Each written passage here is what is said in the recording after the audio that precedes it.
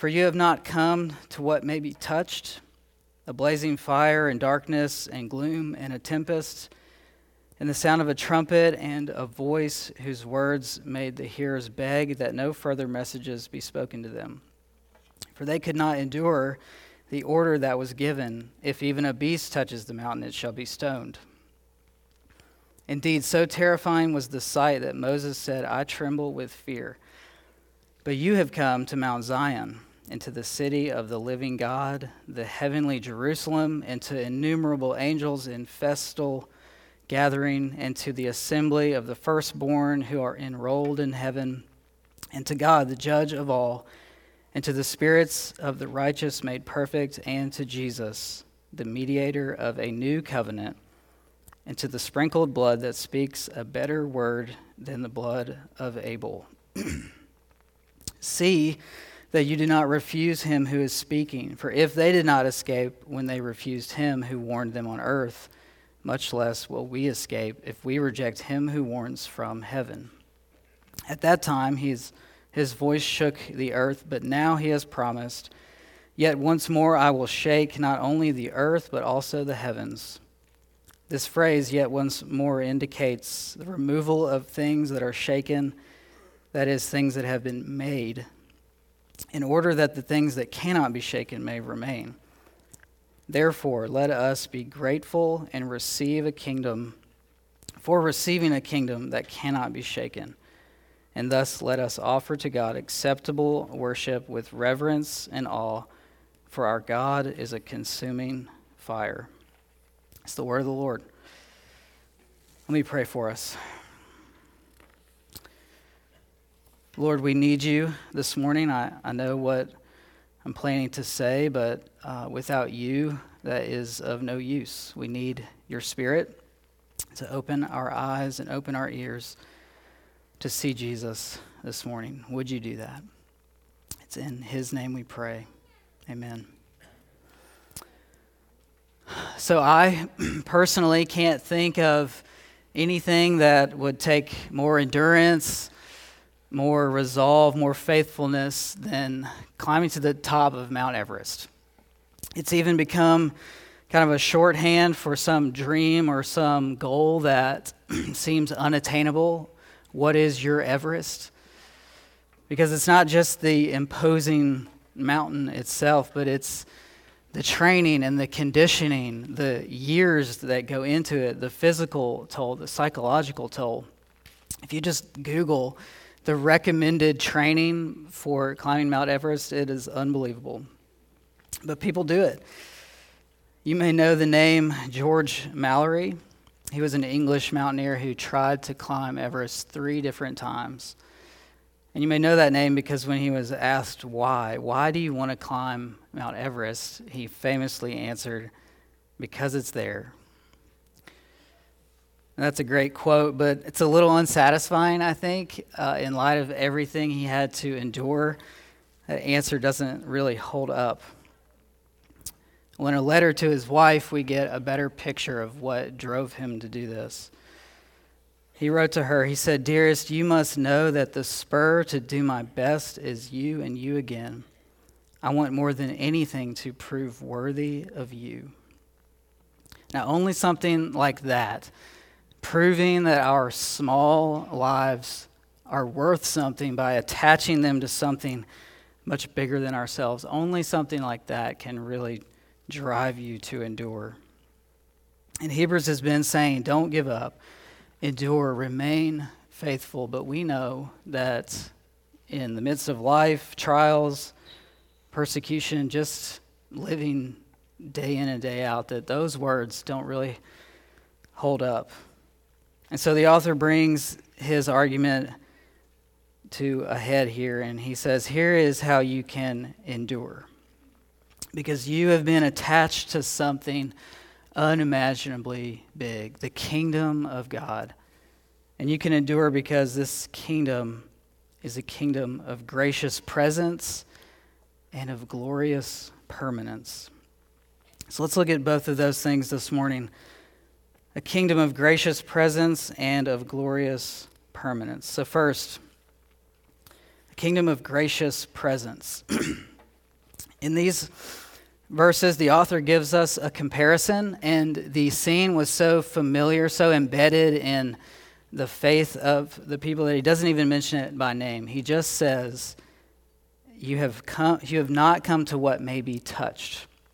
And then he piles on 7 descriptions. What may be touched: a blazing fire, darkness, gloom, a tempest, the sound of a trumpet, and a voice. Now maybe you hear that and you know what he's talking about. They certainly would have known. He's referring to Mount Sinai, to when God's presence descended on the mountain, when he spoke to Moses, when he gave them the 10 Commandments. We read in Exodus 19 that God descended on Sinai in fire. He surrounded the mountain in clouds, and he spoke to Moses in thunder. God was moving closer. His desire was to be with his people, but there's a big problem. Ever since the garden, sin has been sending us out of the presence of God. We are at our core in opposition to God. We're like a magnet turned the wrong way. And when another magnet moves towards it, the natural response is to move away. And so as God moves forward onto the mountain, the people shrink back in fear. It says they tremble. Even Moses trembled, and they begged Moses, please don't ever let God talk to us like that again. They couldn't bear his holiness. His presence was too dangerous. If an animal even grazed against the mountain, they had to stone it because it had contracted so much of God's holiness that it would destroy them. And so here's what God does. He says, Moses, make me a box, an ark, and place the 10 Commandments inside this ark and seal it with a lid called the mercy seat. Make it of solid gold with 2 angels on it, carved, one on one end and one on the other. And then build a tent or a tabernacle and separate off a little room in that tabernacle with curtains and put the ark behind that curtain. And only the high priest can come into the most holy place, and there I will meet with you.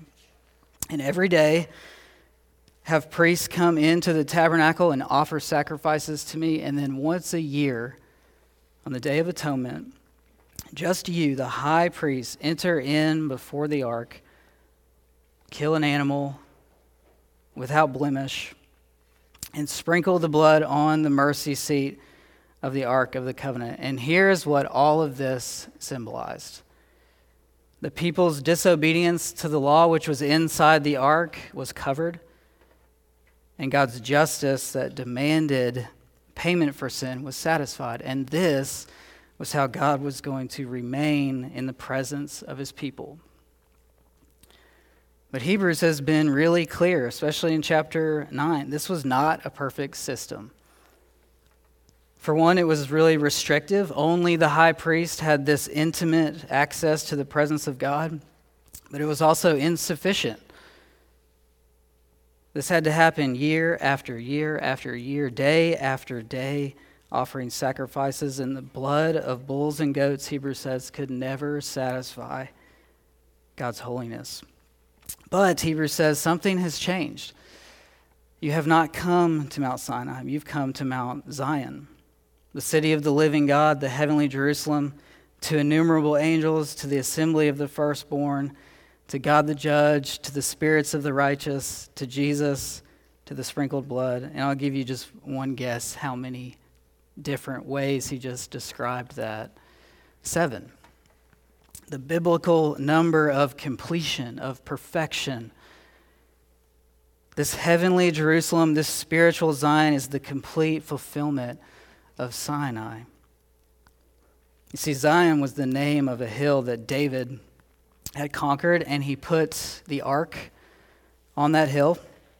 And then when Solomon built the temple in Jerusalem, the ark and the tabernacle were moved into the temple in Jerusalem, and the whole city became referred to as Zion. Throughout the Old Testament, Zion becomes shorthand for God's people. The prophets begin referring to a heavenly Zion. The New Testament picks up this name Zion and applies it to the kingdom of God, and then Jesus comes, saying the kingdom of God is at hand because God himself has come to dwell, literally tabernacle, among us. And this is why Hebrews says you can endure, because in Jesus we are offered what we cannot get anywhere else, unrestricted presence. If you peel back the layers on our fears and our pain and our frustration, I think we would find we just want someone to be with us. No restrictions, no demands. UCLA just did a study on youth and young adults and what they watch. And what they found is that more than wanting to watch shows and movies about sex or romance, they want to watch shows about friendship. We're facing an epidemic of loneliness, and this study showed that young people in particular feel like the typical themes of media shortcut the connection that they want. They want the full spectrum of friendship. They want to watch belonging happen and to be brought into it. And that desire for connection, for the full spectrum of belonging, that is a thread that runs all the way back to the garden, to belong to the divine, to be friends with God. But we need a priest. We need a mediator, someone who can keep the law perfectly and someone who can satisfy divine justice for our sin. And Hebrews is saying that on this mountain, Jesus is that priest whose blood speaks a better word than the blood of Abel. What is that talking about? Well, the blood of Abel, the innocent victim, cries justice. The blood of Jesus, the innocent victim, cries justice satisfied. On this mountain, Jesus is the Ark of the Covenant. The law is perfectly kept in him, and he satisfies God's demands for justice with the perfect sacrifice himself offered once for sin, his sprinkled blood covering all who believe in him. And do you remember what we're told in the Gospels when Jesus dies on the cross? The curtain in the temple was torn in two. Access to the presence of God opened through the death of the priest. But he didn't stay dead. In one of the most beautiful resurrection accounts, in John chapter 20, we see Mary Magdalene go to the tomb. She's weeping. She's lost the presence of her friend Jesus. And she enters the tomb and sees two angels sitting where Jesus had been, one at his head and one at his feet. The exact placement of the two angels on the mercy seat of the Ark of the Covenant. But his body wasn't there, and Mary is frantic. Where have you taken his body? But the resurrected Jesus stood before her and just said, Mary. And in an instant, she recognized him. The presence of God restored to her through the intimate uttering of a name. And presence restored to everyone who hears his voice. And then Hebrews continues in verse 25, see that you do not refuse him who is speaking. But how could we? How could we refuse when our longing to be brought into something bigger than ourselves is met with the very presence of God, speaking to us in the tender voice of Jesus? How could it get any better than this? Well, believe it or not, this is just a taste. We've come to the heavenly Jerusalem, but not in its fullness. We've seen the gracious presence of the kingdom. Now let's look at the glorious permanence of the kingdom. He goes back to a comparison, verse 26. At that time, referring to Sinai, he shook the earth with his voice, but now he has promised, yet once more I will shake not only the earth, but also the heavens. And this shaking is talked about in the Old Testament as one of the markers of the day of the Lord, when the fullness of the kingdom will come. And the author explains it in verse 27. He says, this phrase, yet once more, indicates the removal of things that are shaken. That is, things that have been made, in order that the things that cannot be shaken may remain. Now, talking about the end of the world can make some of us a little uncomfortable, but Scripture certainly doesn't shy away from it. Jesus himself taught this, and it is good news for us in Jesus. Because only what is unshakable will stand, and God has laid a cornerstone in Zion, Jesus, that cannot be moved. And if you are in the cornerstone, if you are in Jesus through faith, you cannot be shaken. But hear me say this. Those things that shake you to your core, sickness, loneliness, the pain of prodigal children, fear for aging parents, dreams you've had to let die, injustice, evil, those things will crumble. They will not have the last word. Your God will consume them into oblivion. But this shaking is not just for removal, it's also for restoration. We've got to track down this quote that he says to really understand what our author is getting at. It comes from Haggai chapter 2. Haggai chapter 2, verses 6 through 9 says this, for thus says the Lord of hosts, yet once more in a little while I will shake the heavens and the earth and the sea and the dry land, and I will shake all the nations so that the treasures of all the nations shall come in. I will fill this house with glory, says the Lord of hosts. The silver is mine, the gold is mine, declares the Lord of hosts. The latter glory of this house shall be greater than the former, says the Lord of hosts. And in this place I will give peace, declares the Lord of hosts.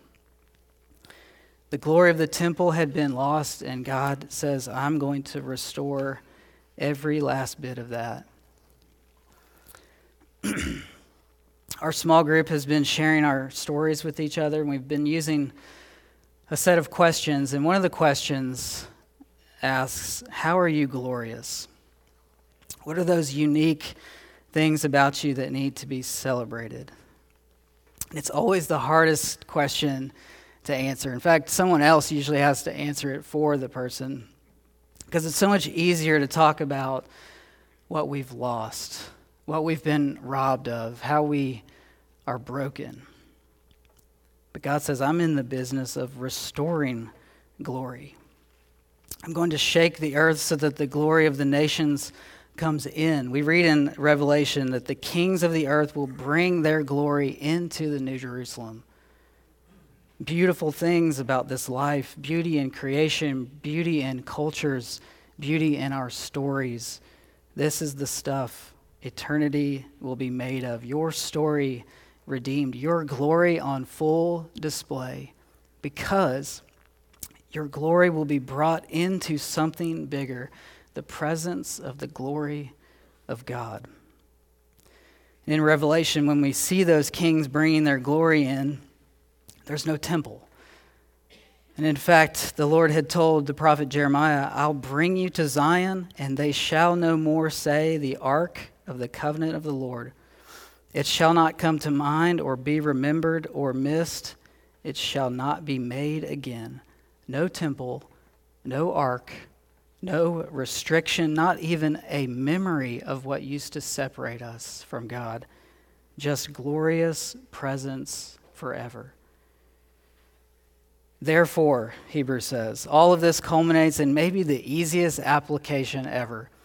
Therefore, in light of all this, be grateful and worship in awe. Be grateful that in his love he has brought you to this mountain, the one that lasts.